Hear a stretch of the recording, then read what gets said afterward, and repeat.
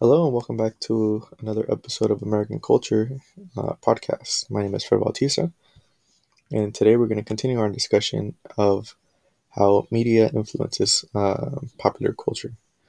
And for today's episode, we're going to be discussing three different sections. In section one, we're going to be talking about how pop culture shapes our ideas and perceptions about what we consider to be fundamental in American society.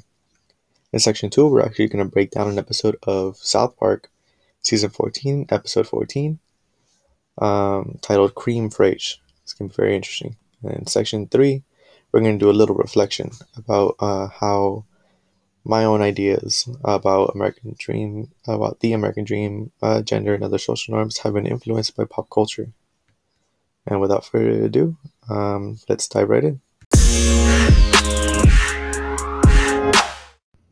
All right, so jumping right into section one, we're going to be talking about the importance of pop culture and how pop culture shapes our ideas and perceptions of what we consider to be fundamental in American society. And the biggest takeaway I have for this is just hard work and progress. These being fundamental in this idea of American dream and American culture as well. Now, hard work and progress are something that are very directly associated with the American dream. We hear prominent politicians and entrepreneurs and people who have achieved their ideas of success in achieving their American dream talk about this idea that when asked at least the question what their secret is to their success, the more often than not they bring up this idea of hard work and them rolling up their sleeves and doing what needs to be done. Now this can be seen in media and film, as we have the Tony Soprano or the Tony Montanas, Walter Whites. We have the Jordan Belforts and um, Will Smith's character in Pursuit of Happiness, and um, Russell Crowe's character in Cinderella Man. All these different ideas of what it takes to be successful. And in order to be successful, you have to put in the work. But these different ideas or these different stories being told, all although they are very different and they have different ideas of what they consider to be success, ultimately this is the underlying factor is the hard work that they put into it. Now this also ties in with advertising, what we see in television and media. Advertising, when they come up, they always bring this idea of wanting more, and in order to get more you have to have that hard work. Commercials like cable commercials, for example, talk about faster internet or uh, expanded network coverage or bigger cable packages. So it's this idea of more, and um, very prominent in advertisements. It's also very prominent in culture, American culture. This idea that if you have a house with 2 stories, you want a house with 3 stories. If you have 4 cars, you want 5 cars, or what have you. This idea that one should never be stagnant and should always continue moving forward and pushing the boundaries of what we consider to be success. This also ties in um, with violence in media, as it's not simply just um, deciding to put in the work and you'll automatically have success. But some people, it's not that simple. Some people have to break the rules in order to achieve that success. As I had mentioned before, the Tony Montanas and the Walter Whites and even the Jordan Belforts uh, of the world, uh, they have to break these rules in order to find that success that most Americans dream of or can only dream of. Um, but they find it with this violence, and these stories um, are pretty common in media and film, but they are limited in their censorship, as we have the MPAA system, which essentially breaks film and media into five different rating systems. To five different ratings. We have the PG, or I'm sorry, we have the G, which is essentially just anybody can see this film. We have the PG, which is parent guidance is suggested. The PG-13 parent guidance is strongly suggested. The rated R, which is no one under a certain age are permitted to watch that film without their parents being present. And then we have the NC-17, which is no children under 17, regardless if they're with their parent or without their parent, can watch this film. Now, why is this important? This is important because this restriction, the censorship, creates what we know as a status quo, especially because the people who are most affected by these rating systems are children. And children are not only our future, but they are impressionable. The stories being told to children are what shapes their perception of the world that they live in. So, as children are being restricted these stories, it morphs their idea of what they consider to be normal, as certain stories are filtered out because they are considered to be abnormal, or they use tools. The MPAA system uses tools such as being too violent or strong language or uh, these different explicit imagery or what have you. But ultimately, these stories are being restricted and are being kept from the children. Um, Even though many of these stories are very common in the aspects of life and the aspects of American culture, they're being restricted on screen. But these all tie in together. These ideas of the American dream, what we consider to be fundamental in American society, violence in media, um, and these different ideas of censorship, they all tie in together with what we consider to be status quo, what we consider to be normal. But they all form the perceptions that we have in American culture and what we consider to be normal, abnormal. Anyway, this is the end of section 1. Stick around for section 2. Alright, so to kick things off, we're going to be talking about the 5 different perspectives used to analyze the season 14, episode 14, South Park, titled Cream Fridge. The first one being the narrative perspective, which basically just the signs and symbols in a work. Second one being the narrative perspective, which is the moral of the media being presented. Third being the dramatist perspective, which is understanding the motives of rule-breaking behavior. Fourth being the Marxist perspective, which is just common sense of what we consider to be normal. And the last one being feminist perspective, which is essentially just females in relation to power. Now, to start things off with the rhetorical perspective, there are a number of symbols used throughout this episode, but the two that really stood out to me were the Food Network channel and the Shake Weight. The Food Network channel itself is basically just a channel which teaches people what can be possible in the comfort of their own homes. And this is actually used as an escape for Randy as he considers being on the Food Network channel to be his life dream. Ultimately, this also develops into being the central antagonist for the episode as the Food Network channel really pushes Randy to give up a number of things in order to achieve his dream of being on the Food Network channel. And the second symbol being the shake weight. The shake weight itself is just a tool used to exercise, but it's primarily used by women.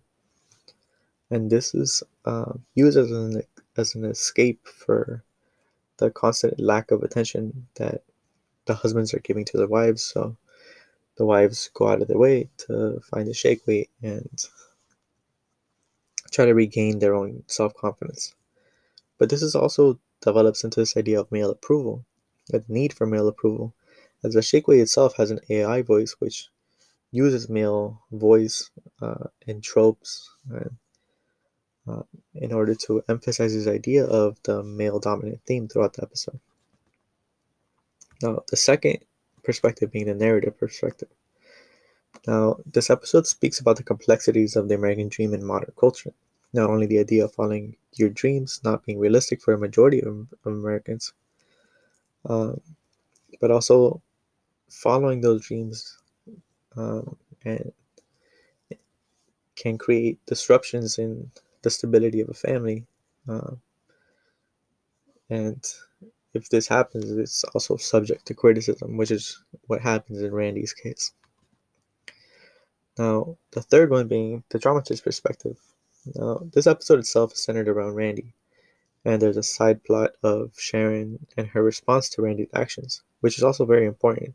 We're going to be talking about this in uh, the last perspective with the feminist perspective. But Randy breaks several rules, but two of these rules that he breaks really stood out to me. The first one being following his dream and trying to make it a reality. That doesn't seem like rule breaking behavior, but he gives up his family stability in order to achieve his dreams, which ultimately is rule breaking behavior, as he is the central provider for his family, and he leaves a stable job as a geologist to become an amateur TV chef. As he is not just married to his wife Sharon, but he's also father to Shelley Marsh and Stan Marsh. And in giving up on or abandoning his job as a geologist, which is a steady income, he goes off and tries to become an amateur TV chef for Food Network channel. This breaks the social rules as he risks the stability of of his family in order to achieve his dream. This is justified as this idea of the American dream, something not easy to accomplish and ultimately understandable, but it is rule breaking nonetheless. He also finds redemption in the end as he goes back to his job, but he had broken the rules of abandoning his job in the first place. Now, the second rule breaking behavior that really stood out to me was his passion for a quote unquote feminine occupation. Now, this isn't something that is uncommon in media, as cooking uh, has always really been associated with femininity. And I mean, as of late, it has become more acceptable for men to be in the kitchen or to be chefs. I mean, we have the Gordon Ramsays of the world, but this is actually uh, a running joke throughout the episode. As in the beginning of the episode, Randy becomes aroused by something he's seeing on television, and we aren't sure what it is, but as we are seeing, uh, we see Randy becoming aroused by the Food Network channel. I mean, it is unexpected, to say the least. Um, it's something much more mundane, and as I had said before, is something that has been associated with females. Uh, Now, this is ultimately not justified as is the recurring butt of the joke, and it never directly addressed, but uh, it is something that happens throughout the episode. Now, the fourth perspective being the Marxist perspective. And in this episode, depicts this idea of the common decisions made in the United States as several people try to achieve their dreams only to ultimately fail. This is a story we've heard very often, and as we become accustomed to it, this idea of failure in achieving one's dreams as a normal occurrence is the sad reality of living in the United States, is that not everyone is destined to fulfill their dreams, and that is okay. The systems that we use here in the United States, like capitalism, which is a stark contrast to communism being essentially, in a perfect world, communism would help uplift everybody at the same time.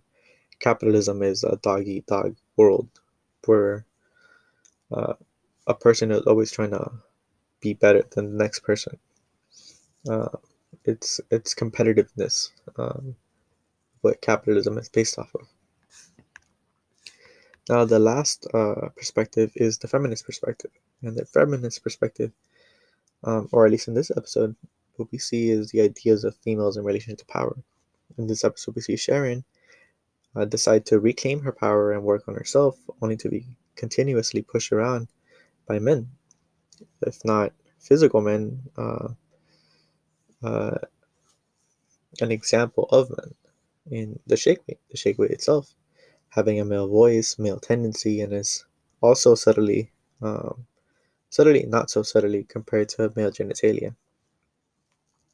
This, along with the fact that she ultimately gives up on her pursuit of trying to reclaim her self-confidence and returns to the man who had neglected her from the beginning. Uh, this episode also shows what females use, or what Sharon at least used in order to rope back Randy back into the family. Uh, she uses her sexuality in order to get Randy to give up on his dream and go back to his more stable job of geologist. Right? Anyway, these are the 5 different perspectives used for the South Park episode titled Cream Fridge. Alright, stick around for section 3. Alright, so welcome to section 3. Here's just going to be a brief reflection of my ideas and how pop culture has influenced my own ideas of American Dream, gender, and social norms. Now, I think what I could like to connect to more is this idea of the American Dream as me being a brown kid, Latinx from Southern California. This idea of the American Dream has always been in my mind. It's ever since I was a child, something that my parents have really made fundamental in my upbringing, was this idea of using education in order to get forward and to find success. And it's very prominent in Latinx communities, this idea of achieving this American dream. Now, in film itself, it has been very difficult to find examples that are true to my own story, as there are not a lot of Latinx, or at least in my perspective, like realistic Latinx stories out there. One good film is A Better Life, where they talk about the experiences of being a Latinx and the struggle and this idea of trying to build a better life, not only for the child, but for the generations to come. Although that story is a bit far-fetched, if we are being realistic, there are some far-fetched parts of the story. The story in general is very similar to my upbringing and my experiences. But one show that, strangely enough, like has nothing to do with myself, completely different states, completely different cultures, is this show on Showtime called Shameless. Now, it's centered around this blue collar white family from South Side of Chicago who are struggling to make ends meet. And if you guys haven't seen the show, I really suggest you guys do. It's a great watch. It is a bit explicit. There are some strong language and some intense imagery, but in general, it's a very, very good show. I highly recommend it. But it has nothing to do with myself, me being, as I had mentioned before, a Latinx brown uh, South California kid growing up.